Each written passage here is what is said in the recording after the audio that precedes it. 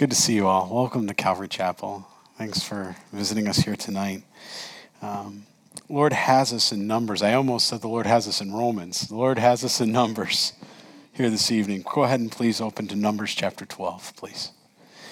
I'll go ahead and move this out of the way here for you. Yeah, it's the little things. Apparently I'm not going to move it too far. And yes, I'm going to anyway. That's right. We have wire people that can figure out how to make that work again. You call your wire people my people, right? God's wire people. Well, as the Lord has brought us here this evening, and we look at chapter 12 of Numbers, we just finished interesting chapter 11, where we saw God really dealing with the idea of lusts and that cravings cannot rule our lives. You know, the fact that our lusts and our flesh like that can't rule our lives. And here we go into this, I can't help but thinking, look, we've been studying this book so far. We've looked at the fact that really the rest of this book from chapter 10, really verse 11 on, comprises about 38 years. Just think about that. The whole book of Leviticus comprises about 1 month, okay? And when you begin to study the book of Numbers and you begin to think about it, God could have put, through the Holy Spirit, anything in this book. 38 years. What couldn't he have captured? But he specifically chose points, things for us to see, to reflect on, I believe very much for us to learn today from.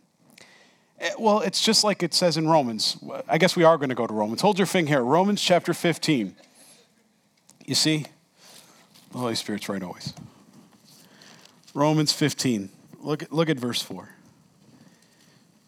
Because I don't know about you, but I think, as we study the Word, I sometimes think back and Lord, 38 years, you could have put so many different historical activities, so many different accounts. And Lord, these specific ones you chose through your Holy Spirit to leave as a witness, to bear witness to you and I, to have as examples we read in 1 Corinthians 10.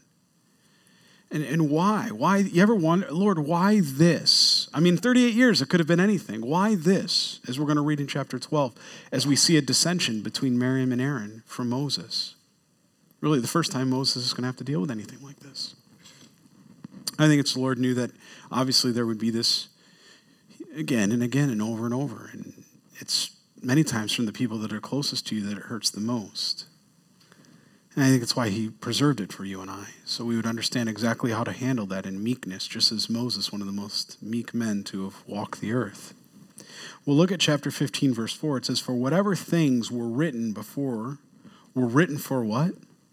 Our learning, that we through the patience and comfort of the Scriptures might have hope. Now may the God of patience and comfort grant you to be like-minded toward one another according to Christ Jesus, that you may be with one mind and one mouth." How about that? "Glorify the God and the Father of our Lord Jesus Christ." You see, it's the Scriptures that bring us into unity. It's interesting, and then we're going to jump in line by line, but people have visited the fellowship here. And a lot of times when they come in, even when they're visiting, one of the things I love, sometimes it gets back to me from the elders or ushers or different people, and they say, we really do feel like family when we come in here. Even if we're visiting and it's our first time, we feel like family. We're treated like family. It's the body of Christ. No one thinks they're better than anybody else. All the way from the children's ministry and the little kiddos coming out of there to the adults and every other aspect of ministry here. And I really believe it's like Romans 15:4 says that you can't produce that. You can't lather that up as a culture. You can't bottle that. You can't programmatically make that. What that comes from is from the Word of God. Because it draws us into unity, one mouth, one like-mindedness. Because we all find our unity and agreement in the Word. We don't look at the differences. We're not focused on anything that would divide us, but we all focus on the one thing that unifies us, and that's Jesus Christ. When I talk to young pastors or other pastors and other works, well, what are you doing in Calvary Chapel? How has the Lord done this in such a short period of years like this? And I just tell them, read the Word, love the people that will come in, Be willing to lay your life down for them. And if you teach that to the flock and the flock reproduces, they too will do the same thing for their brothers and sisters that walk through that door, even if it's the first time they've met them. It's special because it's all based on Jesus Christ and the Word of God. Well, we see that when there's dissension, clearly something has to happen. Clearly there's a reason. I mean, we're going to go into this passage tonight again. Moses is a man. Put yourself in his shoes for a moment. Feel as he would feel. The closest person to you, right? One of the closest people to you. Maybe your brother or your sister, blood relative, somebody that you've entrusted. And, they're even your older brother or sister. They helped raise you. They grew you up. You know what I mean? Think of Miriam. She was there. Remember? The ark and and then she went around and is commanded by Pharaoh's daughter. She grabbed him. She brought him to her actual birth mother to be nursed that way on command of Pharaoh's daughter. Just think about that for a moment. That's Miriam. Aaron, when Moses was being called and he was afraid, his big brother Aaron, he comes back and says, I can't do this. I can't speak. God says, well, then bring your big brother. He says, I'll use him as a mouthpiece. Just think about that for a minute. These are real people with real feelings, real emotions. And Moses at this time, he's about 81 years old, somewhere in that range.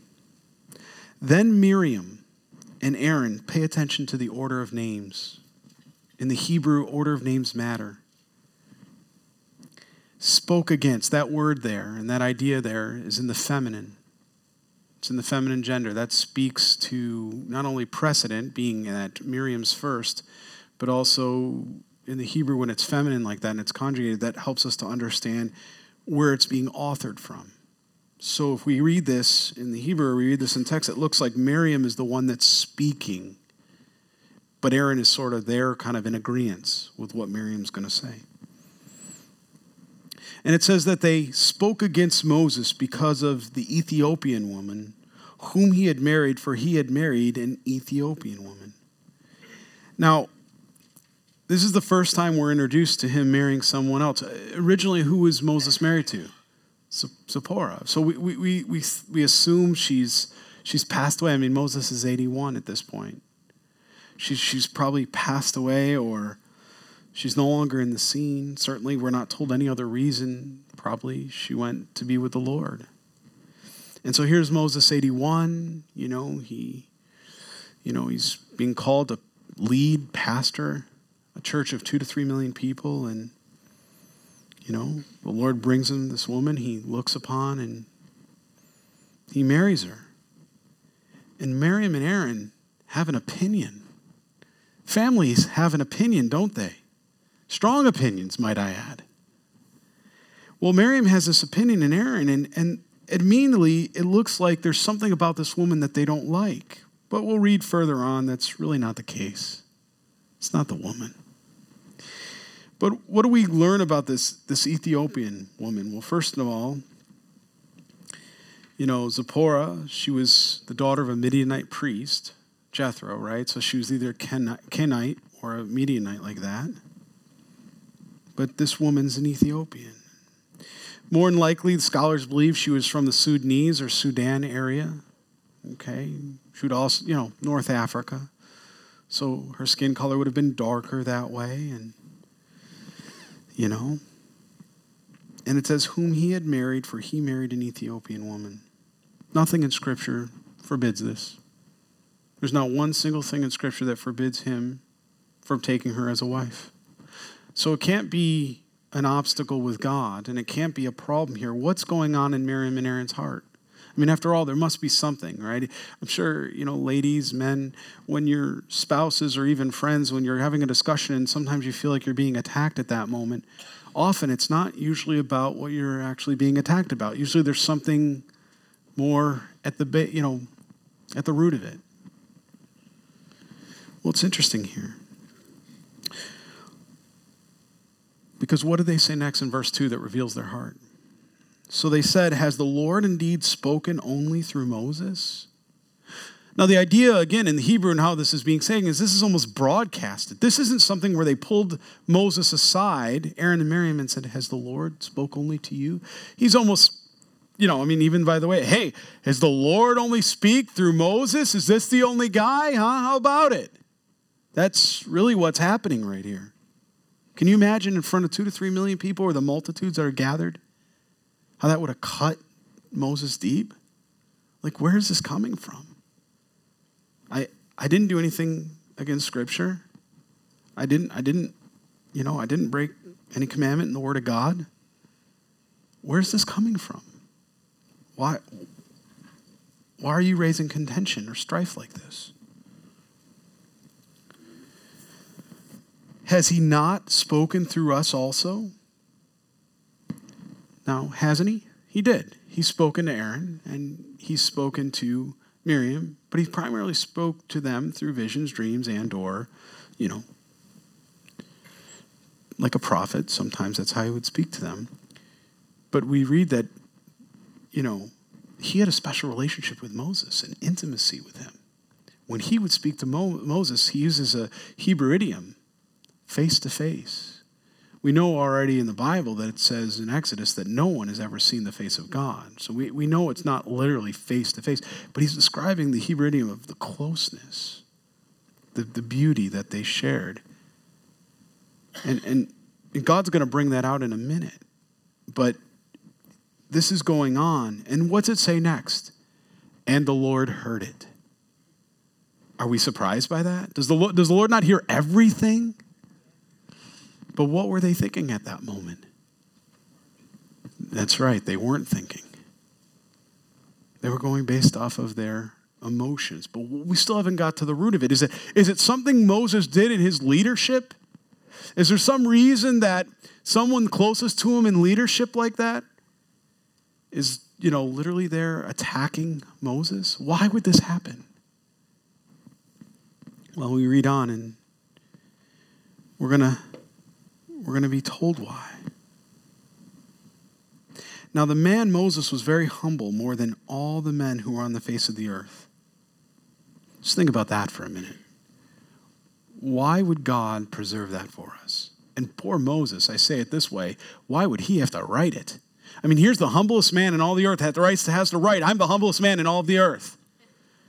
I mean, he's like, God, do I really have to write that? In the Pentateuch, he did author the first 5 books as the Lord inspired him. Do I really have to write that? I don't think this is going to come across correctly. It's like doing a Bible study on, humility. We're going to talk about meekness in a minute in Scripture here. But he says, now the man Moses was very humble. What's this idea with humble? Again, in the Hebrew, we see this is this idea here that they would rather take on injury upon themselves than to give injury to others. Do you know people like that? That you maybe watch as they're being insulted and they never respond with a harsh word back? They'd rather be quiet and take it upon themselves rather than insult or hurt someone else. You see, that's really meekness. That's humility, and that's what this word means here. It really connotes more of meekness than, it's similar to humility in verse 3. And God says, hey, look, when you compare to the face of earth, this guy, Moses, there's something different about him. Well, what's the Bible say about meekness? Well, I'd like to go over a few scriptures with you. You don't necessarily have to write them down. You can listen to the recording. You don't have to turn there, but just the idea that I think this has a lot more to do with what he said in verse 2. That everything had to do with jealousy or envy, and he was so meek and not responding that way, it just infuriated Miriam. It infuriated Aaron. They were jealous. They were jealous of the relationship that God had with Moses rather than being content with the relationship they had. They were comparing themselves to other people. I would suggest to you that the Proverbs describe specifically, and I'm trying to remember the exact proverb, forgive me. I believe it's Proverb 13:10. Let's turn in the Proverbs for a moment here. It clearly tells us what the ingredient for this looks like. Pride, strife. Look at this with me. Proverbs chapter 13, verse 10. By pride comes nothing but strife and contention, but with a well-advised is wisdom. Were Miriam and Aaron not bringing strife and contention to Moses? Did he not have enough going on as a pastor of a church of 2 to 3 million people? Right? You with me? Did he not have enough going on? But they felt the need, to bring additional strife and contention. And the Bible tells us that whenever you see strife and contention, that it's always by pride. That's what it says there. By pride comes nothing but strife or contention. It's not one without the other. When you see strife and contention, the root of that is often pride. That's what Proverbs chapter 13, verse 10 says. So why are they being prideful? What's going on? Why are they not meek? Which is why God gives us in verse 3 that Moses is humble. He's revealing the opposite of what they were. They were full of pride, but Moses was meek. Well, what's the Bible say? Well, Matthew chapter 5, verse 5 says, "Blessed are the gentle, for they shall inherit the earth." The meek, right? Zephaniah chapter 2, verse 3. "Seek the Lord, all you humble or meek of the earth, who have carried out his ordinances. Seek righteousness, seek humility. Perhaps you will be hidden in the day of our Lord's anger." Proverbs chapter 16, verse 19. "It is better to be humble in spirit with the lowly than to divide the spoil with the proud." God has a lot to say about this. 1 Peter chapter 3, verse 4. "But let it be hidden, or let it be the hidden person of the heart with the imperishable quality of gentle and quiet spirit, which is precious in the sight of God." You see, this also explains the intimacy that Moses had with God, because God rejects the proud and the boastful, but the meek and the humble. Psalm chapter 37, verse 11.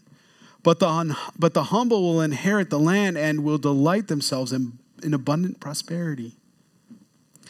1 Peter chapter 5, verse 5. "You younger men, likewise, be subject to your elders. And all of you, clothe yourselves with humility towards one another. For God is opposed to the proud, but gives" what? You know this passage. "Grace to the humble." Psalm 25, 9. "He leads the humble in justice, and he teaches the humble his way." Because the glass isn't overfilling with pride. It's able to be poured into. It's able to be poured into. Psalm 69, verse 32. "The humble have seen it and are glad. You who seek God, let your heart revive." You want revival? Come with a humble heart. It's an ingredient. Psalm 147, verse 6. "The Lord supports the afflicted. He brings down the wicked to the ground." Isaiah 29, 19. "The afflicted also will increase their gladness in the Lord, and the needy of mankind will rejoice in the Holy One of Israel." Isaiah chapter 66, verse 2. "For my hand made all these things." That should just humble you right there. When you begin to hear this Lord speak of how he's created everything, there should be a reverence and a humility. God's going to bring that up here in a few verses. He's going to say, where's the reverence? How dare you? How dare you do that, Aaron and Miriam? "Thus all these things came into being, declares the Lord, but to this one I will look, to him who is humble and a contrite of spirit, who trembles at my word." Zephaniah chapter 3, verse 11 and 12. In that day you will feel no shame because all your deeds by which you have rebelled against me, for I will remove them from your midst, your proud, exulting ones, and you will never be haughty. Just think about that, on my holy mountain. Whose mountain? God's holy mountain, Jerusalem. "But I will leave among you a humble and a lowly people, and they will take refuge in the name of the Lord." James chapter 4, verse 6. But he gives greater grace. Therefore, God is what? We read this, opposed to the proud, but gives grace to the humble. We read it in Peter. Psalm 35, verse 5 and 6. They looked at him and were radiant, and their faces will never be ashamed. This poor man cried, and the Lord heard him and saved him out of all his troubles. 2 Samuel 22, verse 28.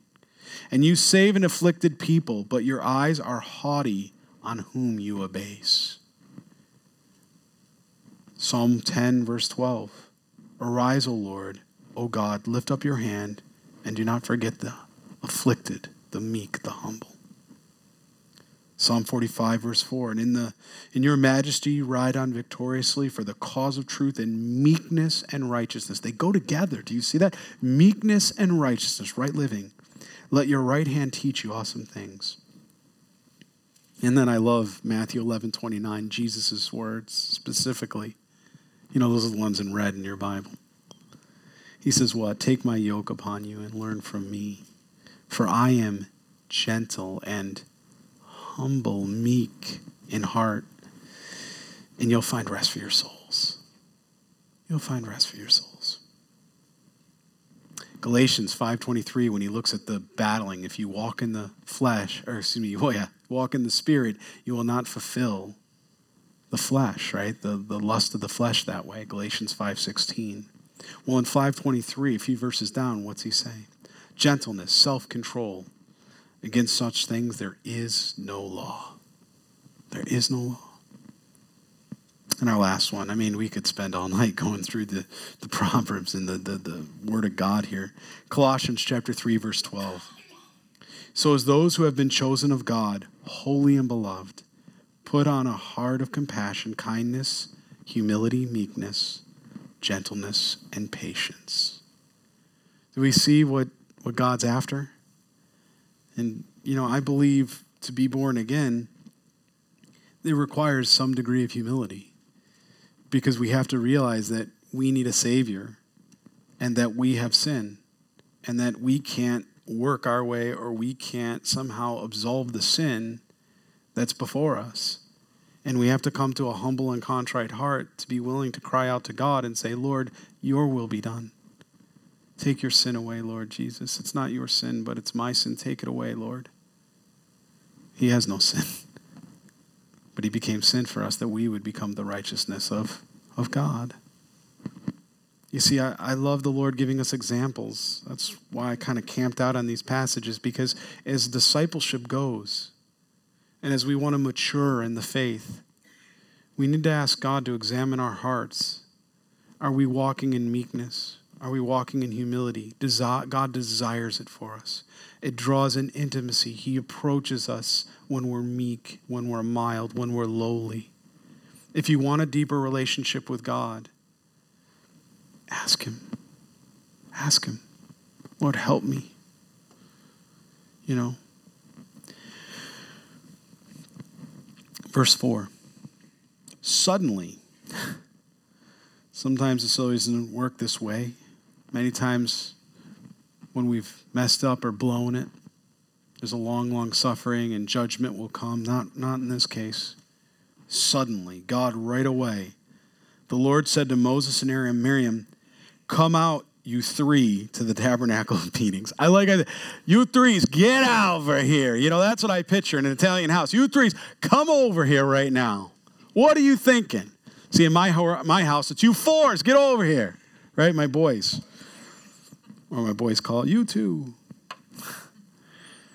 You know, I love how the Lord just, right about it. Come out, you three, to the tabernacle meeting. So the three came out, I guess so. Then the Lord came down in the pillar of the cloud. Can you imagine it? You're standing there. The Lord just says, come here. And he just said, I heard what you were doing. You know it's not going to end well.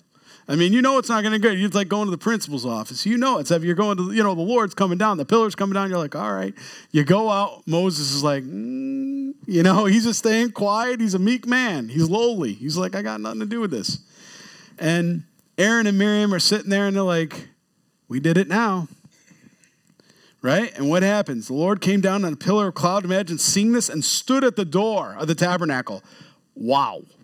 Right? A picture. Picture that. this big cloud. Remember how big? You're talking twice the size of Philadelphia, that everybody could look up and see this cloud to be able to follow it as a pillar by day and fire by night. This is huge. How many miles this thing? And all of a sudden, whoosh, right before you. Your attention. It's got your attention. God has got your attention. Your presence is like, whoa, okay, so he's right there, right? And he called Aaron and Miriam, and they both went forward. He says, you twos, come here. Then he said, hear now my words. Listen up, right? I'm going to say this once. Isn't he a good dad? I mean, he's just a good dad. Come here. We're going to talk about this. He doesn't, turn around and, there's no psychology in this. There's just truth and transparency. It's beautiful. Hear now my words. If there is a prophet among you, I, the Lord, make myself known to him in a vision. What is he? He's explaining how he primarily speaks to those, that the Lord has called or is speaking to. I speak to him in a dream. Not so with my servant Moses. If he's faithful in all of my house, he is faithful in all my house, I speak with him face to face. Again, that's an idiom. Clearly we know it. Like I said in Exodus, he's saying, I speak with him intimately, even plainly, and not in dark sayings. And he sees the form of the Lord. I don't know what that means. I looked as much as I could to reach it. All the scholars say the same. We don't know. What does it mean to say you see the form? Is it the presence? Is it the shadow? We know that he saw remember when he saw the Shekinah glory and he put a veil and he was covering himself? Is it the, what is it exactly? Is it the back of God, the form of the back of God's head?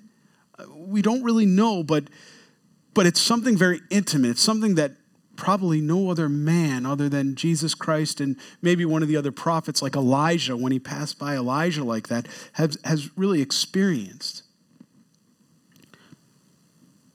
And he asks the question here, why then were you not afraid to speak against my servant Moses?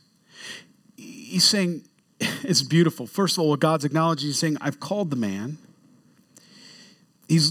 Clearly, he didn't seek this out himself. Moses is a humble man, a meek man. He wasn't looking to pass to the church of 2 or 3 million of Israel, right? He was out in the land of Midian, he was out in that area in the wilderness. God called him, and he responded. And what we see here is he's saying, Miriam and Aaron, you're his brother and sister. What are you thinking? How dare you come against one of God's? I mean, that's what he's really saying. He's like, to speak against my servant Moses? He's my servant. How dare you do that? He may be your brother. He may be, your kin, your family. But he's my child, and he's my servant before he was ever yours. I want us all to think about that for a moment. I don't care what you do in ministry. You're all in ministry. You're just in ministry in different capacities. In your home, raising children, maybe you're out, maybe you keep the home. Whatever you do in a job, wherever the Lord has you, you're in ministry in some capacity. You're salt and light, right? If you're disciples of Christ, you're salt and light. School, wherever you are. I want you to just think about this for a minute. When you are serving in that capacity, sometimes, quite honestly, it can be lonely, right? Because depending on what you're doing, only God has called you specifically to that. I think of my wife, right? The Lord's called me to be an under shepherd here, but I think of my wife. As much as my wife and I are very intimate and very close, my wife's not a pastor, and not only that, but she's not the pastor here, and there's things that the Lord will reveal to me that's just for me and Jesus. And there's struggles that I'll go through that are just mine and Jesus's as God's humbling me and teaching me. And as much as my wife wants to help me, as much as my wife wants to prevent me from making mistakes, she has to give me up. Because why? Because I'm his son first. I'm his servant first before I'm her husband. It's the same with you. before you were a mother, before you were a father, before you were a son or a daughter, or a brother or a sister, a nephew, aunt, uncle, a friend. You're God's child first if you're a born-again believer. And if you're not a born-again believer, you're God's creation first. But you belong to God. And there's an intimacy there. He says he knows every hair on your head. He knows everything about you. He desires intimacy in relationship. Sometimes we can forget that. We can have the whole weight. I'm blessed to have godly men around me, pastors that are friends of mine and senior pastors in other Calvary chapels, and we get together quarterly, but we also talk to each other regularly. And I love when we can get together around a table and we're all praying for the flocks that God's called us to and everything we're doing, and praying for strength, for wisdom, gentleness, meekness, mildness, lowliness. And as we're sitting at the table, many times we'll go into something we're struggling with personally, on a personal level. And I love it when the Lord gives a word to one of those guys around that table. I had that situation, a few years ago, remember I had some health issues going on with chlorine inhalation or whatever, from mixing pool. Nobody lets me around chlorine pools anymore. But anyway, around the pool, my son was mixing the stuff. We had just bought okay. You'll have to go back and listen to the tape sometime. Go back and listen to the recording if you really want to, or ask somebody in here, they'll tell you how stupid your pastor is. Anyway, so I turned around and I'm doing this whole thing. I was really struggling. I thought, Lord, am I going to lose my voice? Am I not going to be able to continue? Lord, what am I supposed to do? And I'll never forget, a brother turned to me. He was at his house, we were having dinner. Senior pastor, he looks at me, he goes, hey, remember one thing. You're the Son of God first. Before he ever called you into ministry, before he ever did anything in your life, you were his son and you are his son. And no matter what happens in the ministry, no matter if there's good days and bad days, and just like anything else, you are God's son and he loves you. I want to pass that on to you all. Whatever's going on in your life, whatever trial, no matter what ministry you lead, if you lead a ministry here, or you lead a ministry at your job, maybe God's put you in a position of authority and you're a supervisor, or you look over after, or maybe you're an individual contributor and God has you there. Don't ever forget you're a son or daughter of God first, before you were ever an employee, before you were ever a husband, anything else. You see, Miriam and Aaron, they forgot that. They forgot who they were. And they began to, honestly, there used to be saying, too big for your britches. Everybody remember that? A little too big for their britches at that moment. What happened? They began to assume a different position. This is not about being equal. Genesis 1:26 and 1:27 says male and female. This is not what this is about. This is about calling. God had given Moses the calling to lead. It doesn't make Miriam's role less important. It doesn't make Moses' role more important. It just means they all have different roles, because if everybody tried to do the same thing, nothing would get done. So it's so hard to teach young guys in ministry that, because they a lot of times they all want to be senior pastor tomorrow. You can't microwave ministry. It takes time. It's the same thing at your jobs, right? I mean, you know what I'm talking about. A lot of times kids will graduate today, I want to be the CEO. We used to start, right? Some of us remember, where'd you start? At the bottom. And you worked your way up. And you learned all the different trades as you worked your way up. And you learned what everybody did. We have a term for that in ministry too. You know what we call it? You're a ministry mutt. You're a ministry mutt. Our guys that go off to the school of ministry, one of the things they come back is they're ministry mutts. They can serve in pretty much any capacity in the church, because they've learned how to be servants before they ever learned how to be anything that would even connote a leader. Because if you can't serve, you can never lead. Because a real servant leads by example, just as Jesus did. Is that not what he did? See, I just saved you a whole lot of Dale Carnegie money and all that, how to, manage and all that. I just go to the Bible. All right, verse 9. So the anger of the Lord was aroused against them, and he departed. And when the cloud departed from above the tabernacle, suddenly Miriam became leprous, as white as snow. Then Aaron turned toward Miriam, and there she was, a leper. It's interesting, if you read this, it almost sounds like Miriam didn't know she was leprous at first. Aaron turns and looks at him, he's like, "You're a leper? You're white as snow." What do you think God was doing there? God was showing how leprous inside she was, and he was showing it on the outside. Because it always begins in the heart. He was just making it so she could see. What is leprosy also an example of in Scripture? A spiritual example of sin. He was showing the sin in her heart outwardly manifested so that everybody could see. And it's interesting because Aaron turns and notices it. And Aaron's like, "Whoa." I wonder, did Aaron not think about that when Miriam got together with Aaron and said, "Hey, you know what? Who does Moses think he is, this pastor, this leader? Who is he? How dare he turn around and try to lead these 2 and 3 million, whatever, right? I can't believe he chose, blue chairs instead of red chairs. What is he thinking? This is a democracy." Okay. So she turns white as a leper, right? So Aaron said to Moses, and this is, you got to wonder, was this pure of heart? It looks pure of heart. But he turns and he looks and he's like, "Whoa, leper. You're like white as snow," right? And he's looking at himself and he isn't leprous yet. You know what he's thinking? You're next. You're next. So he's looking and he's thinking, "Whoa. Oh my Lord." All of a sudden it's a different response to Moses. It's not, "Hey, Moses, you know what, Moses? I don't know. I don't think you're the guy." Now it's, "Oh, master," because that's what this means here. "Oh, my Lord. Oh, my master." Now, boy, what a submissive response. "Oh, master, oh, please do not lay this sin on us in which we have done foolishly." He realizes, he sees this. I do believe it's sincere, but I also believe he's frightened. "In which we have sinned.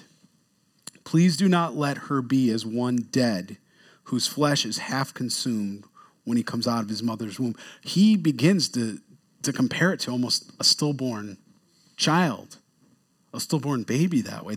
He says, "Please don't let her be consumed as one is dead that way." And you want to see Moses' meekness and heart and the grace that he gets. What's he do in verse 13? Moses doesn't go, "Well, you got what you deserved."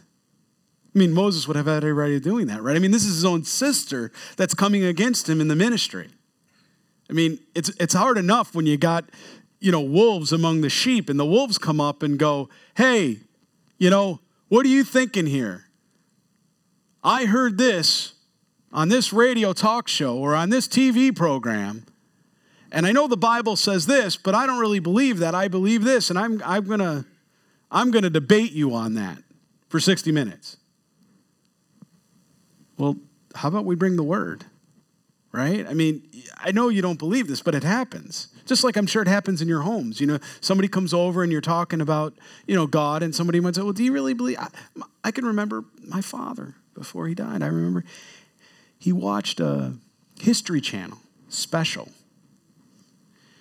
Was Jesus married to Mary Magdalene? How blasphemous. He begins to watch this. I call him up, "How you doing?" And he turns around and he begins to say, "Did you know?" And I said, "In my Bible, Dad, it doesn't tell me that at all. I don't read a lick of that. There's no extra biblical evidence. There's nothing like that." "Dad, where'd they cite that from?" "Well, it's a History Channel." "No, Dad. An original source. Where did they cite?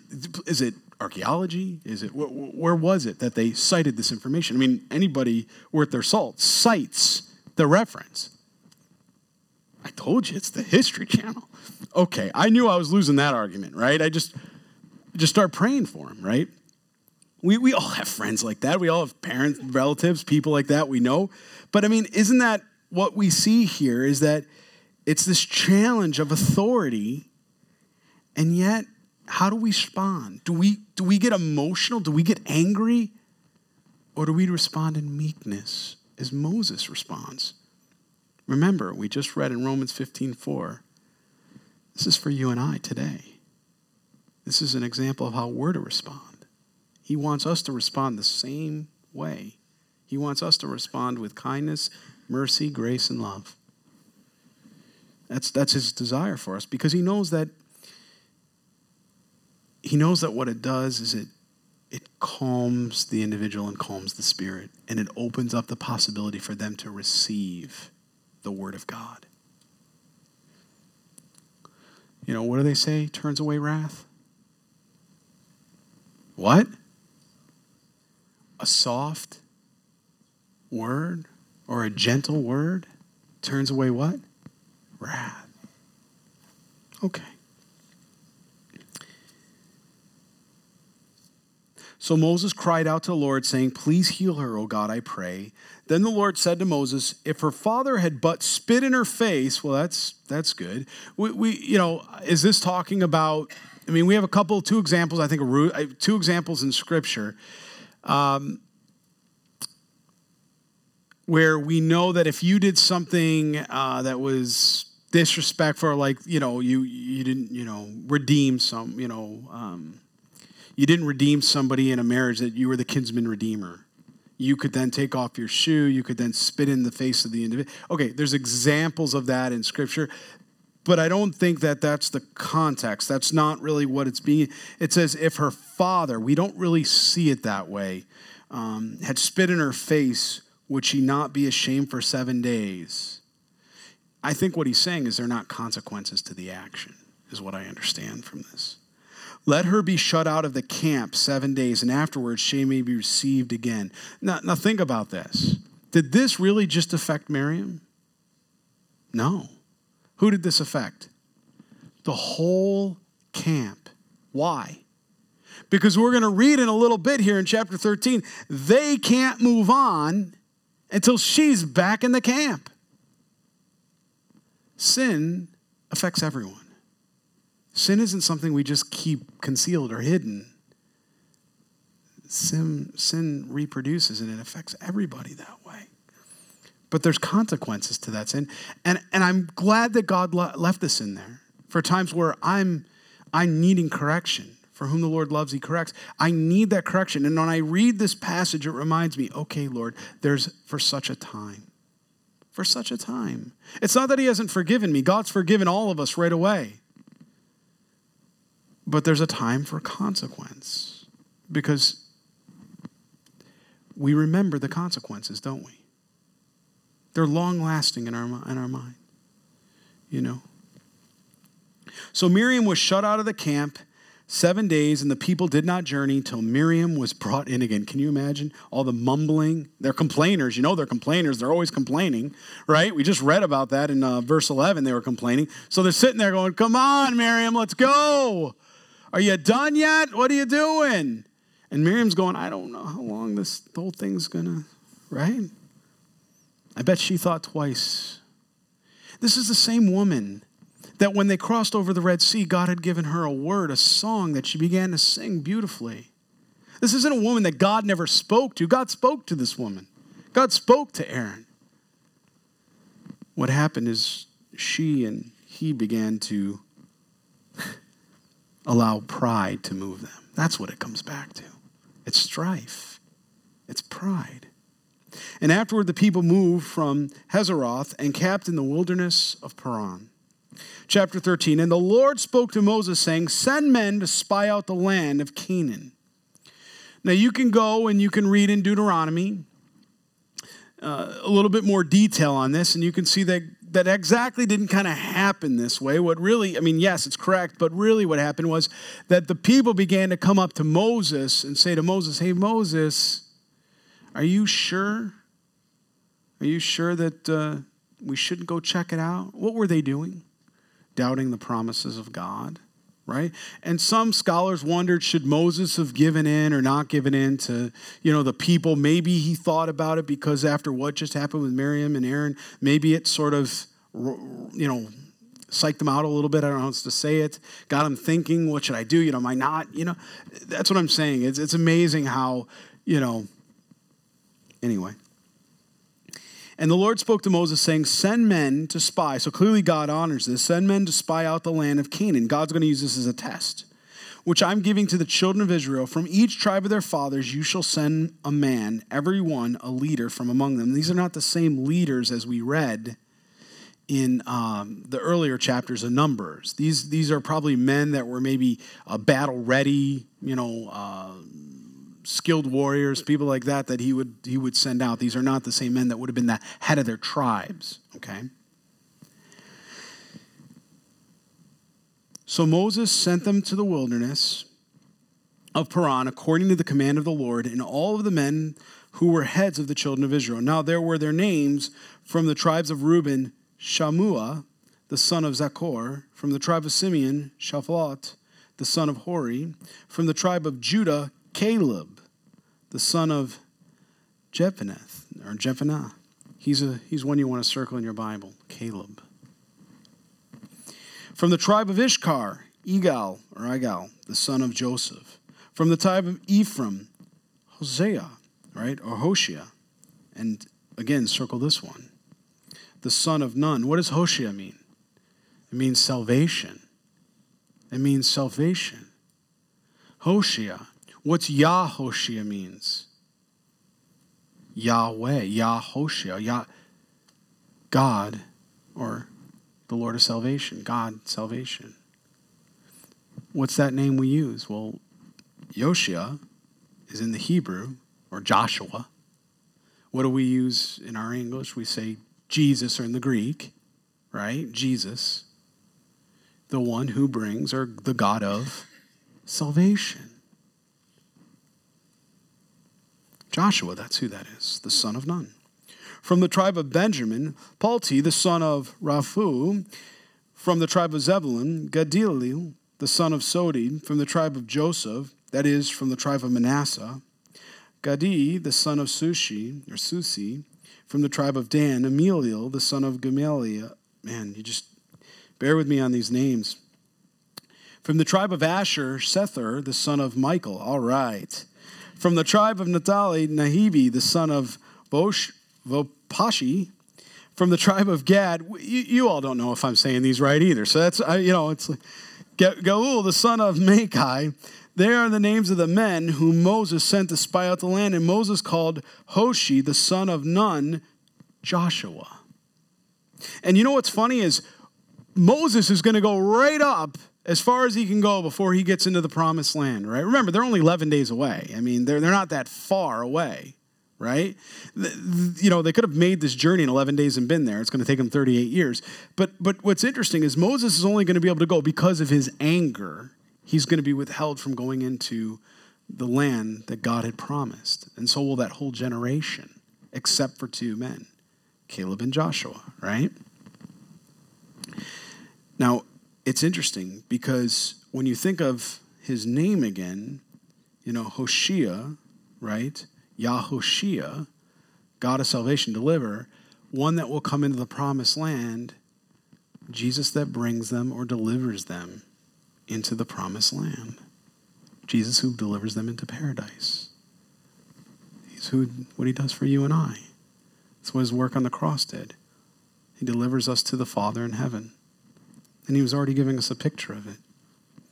And whom Moses sent out to spy the land, and Moses called Hoshea, the son of Nun, Joshua. Then Moses sent them to spy out the land of Canaan, and said to them, go up this way into the south, and go into the mountains, and you see what land is like, whether the people who dwell in it are strong or weak, few or many. God had already told them he was giving them this land. What did that matter? He's testing them. Whether the land they dwell in is good or bad, whether the cities they inhabit are like camps or strongholds, whether the land is rich or poor, and whether they are forests there or not. Be of good courage, and bring some of the fruit of the land.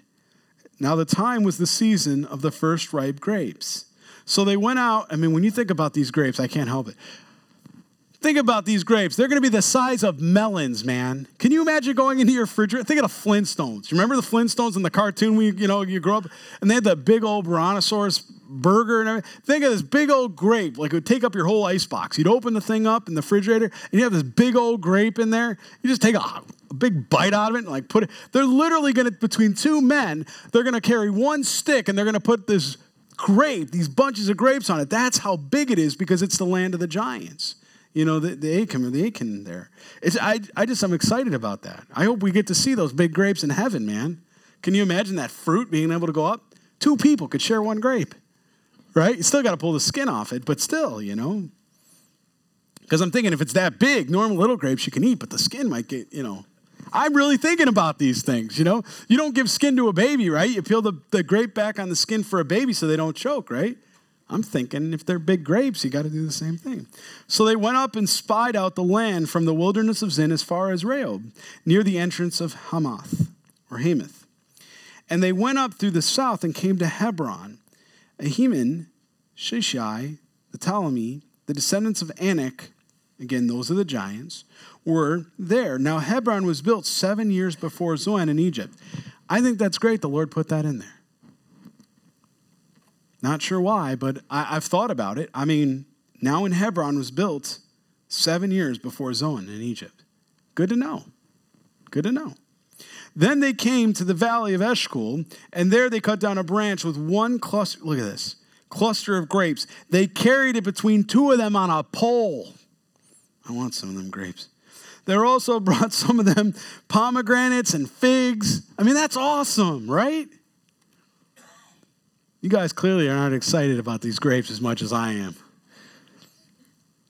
The place was called the Valley of Eshcol, right? What's that mean? Literally, the cluster. And there they cut down a branch with one cluster of grapes and carried it between 2 of them on a pole. This also brought some of the pomegranates, figs. We read that. I read that this place is called the Valley of Eshcol because of the cluster which was the men of Israel cut down there. And they returned from spying out the land after 40 days. Isn't that interesting that God, a lot of times in testings, it'll be 40 days or 40 years? Isn't that interesting as we read Scripture? Just think about that. Underline that. 40 days or 40 years. Now they departed and came back to Moses and Aaron and all the congregation of the children of Israel in the wilderness of Paran and Kadesh. Now Kadesh is right on that border. It's not too far. I mean, basically of Kadesh and then Kadesh Barnea. There's multiple. If you looked on a map, you might see 5 different Kadeshes. This is talking about Kadesh Barnea, which is really right on the border, very close to that border, okay? So it says they brought back word to them and all the congregation and showed them the fruit of the land. Hey, they're excited about it too. First thing they did when they got back is, look at these grapes, look at these figs. Not Calvary Chapel, Harrisburg. Y'all need to eat your fruit. Then they told him and said, we went to the land where you sent us. Wait a minute, you sent us? Or God sent us because you turned around and, all right, let's get it right. It truly flows with milk and honey, and this is its fruit. Nevertheless, hold on now. The people who dwell in the land are strong, stronger than God. The cities are fortified and very large, bigger than God. Moreover, we saw the descendants of Anak there. Are they taller than God? There's been rumored, some of the Anaks, that caskets they saw, doorways and 13 feet long. Okay?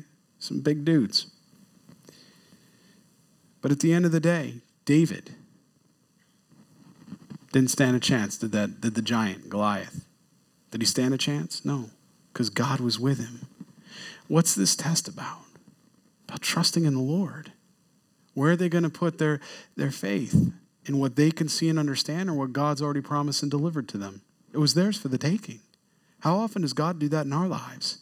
He presents us with something, it's there for the taking, and we literally wander for 38 years. 40 years because we're afraid or we doubt. And that's exactly what happened here. Not only did they doubt, but they exaggerated their doubts. Doubts are never based on reality. Doubts are always exaggerated. It's always bigger. The fear is bigger than the reality of it because of our perception of it. Do you think God wants us to learn a little something about this, about how we operate so that we turn around and don't make the same mistakes like that? There's a choice, friends. We can make that choice to believe God in his word. The Amalekites dwell in the land of the south. The Hittites, the Jebusites, the Amorites, let's just call them the ites, dwell in the mountains, and the Canaanites dwell by the sea along the banks of the Jordan. Then Caleb quieted the people before Moses and said, let us go up at once and take possession, for we are well able to overcome it. What a man, what a brave man. Can you imagine 2 or 3 million people? Everybody's watching. You got the other guys with you that went up with you. The other 11, 10, really. You got Joshua there. And they're giving this false report. I mean, they're lying. They're exaggerating. And Caleb turns around and goes, what are you thinking? Let's go take the land now. Are you willing to stand up like Caleb? In the midst when everybody's looking around you and going, it can't be done. And you're the only one? Are you willing to stand in the gap like Caleb? God used Caleb. God's going to use Joshua, and they're the only two that are going to actually make it into that promised land. Everyone else is going to be disqualified because of their unbelief, because of their sin and doubt. I love Caleb. He quieted the people. Let us go out at once and take possession, for we are well able to overcome it. But the men who had gone up with him said, we are not able to go against the people, for they are stronger than we. It might as well said, and they're stronger than God. Caleb? Because isn't that what they're saying? They're stronger than God, Caleb. And they gave the children of Israel a bad report of the land which they had spied out, saying, the land through which we have gone as spies is a land that devours its inhabitants. What? You just came back with these big cluster of grapes. I'm not going to let that go. And all the people whom we saw in it are men of great stature, yes. But when you put your eyes on men instead of God, you do begin to doubt. But when your eyes are on Jesus, what are you afraid of? What are you doubting? What's impossible when God is leading the way?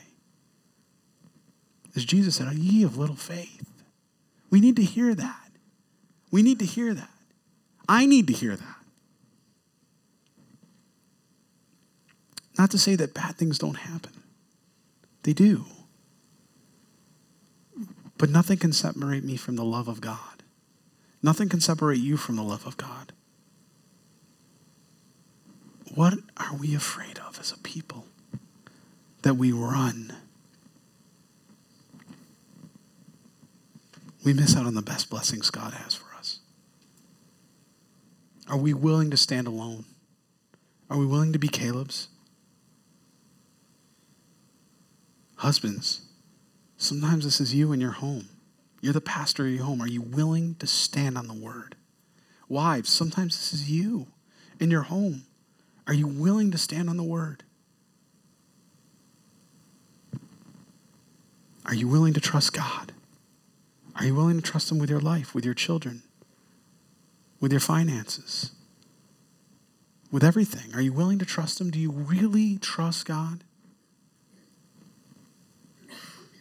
Remember, Moses was a man of intimacy. He's given it all to God. Are you willing to do the same thing? I think we all want that. I really believe that. As believers, I really believe we all want that, but sometimes we get afraid, and that's okay too. Because God comes in and he puts his hand around us and he scoops us up and puts us in his bosom and he just holds us and tells you, I got this. Keep your eyes on me. It's okay. I'm gonna bring you through this and I'm gonna bring you home. That's God's promise to us. Every day, every moment, every circumstance. His promise doesn't waver. There we saw giants. Are you willing to let your circumstances change your direction or your belief? Do your circumstances dictate your faith? Just think about that. Do your circumstances dictate the amount of faith you have? And we were like grasshoppers in our own sight. Yes, in your sight you were. But that's not how God saw you. God saw you as a precious people that he chose to make you his. And a covenant he established with you back in Genesis. And he's going to redeem them. To this day, they're still his precious chosen people. And so we were in their sight. We'll read on, and what's going to happen is we're going to find out that they refused to go. They would rather believe the 10 than to turn around and be the witness of the 2. They would rather believe the 10 than to believe the promise of God. Friends, tonight, I don't know where you're all at when it comes to your spiritual walk. I don't know where it comes to the practicality of what's going on in your lives. I imagine you're all on God's journey, on a path that he's placed you on in some capacity. Maybe new seasons. Maybe a different season. But when you're on that path, even though it feels like you're alone, as I mentioned earlier, Moses probably felt alone often. You might feel alone. But you and God are a multitude. And you are never truly alone. And if you put your eyes and your faith in him and you trust him, you will always get to your destination on time. But when you trust in your own understanding and your wisdom, I can assure you, you'll take the 38-year route. It's our choice. 11 days or 38 years. God wrote this for you and I tonight. As we would sit together here, that we would ponder and think about these things. They'd run them through the grid of our minds and through Scripture. And we begin to apply them or apply this to our lives. Ask God, Lord, what are you showing me? What do you have me to do with this? It's not just coincidence. What do you want me to learn from this? And how can you direct my path with it? I promise you do that. Your walk in intimacy with God will never be the same. You'll be praying like Moses, show me your glory. Amen. Let's stand and pray.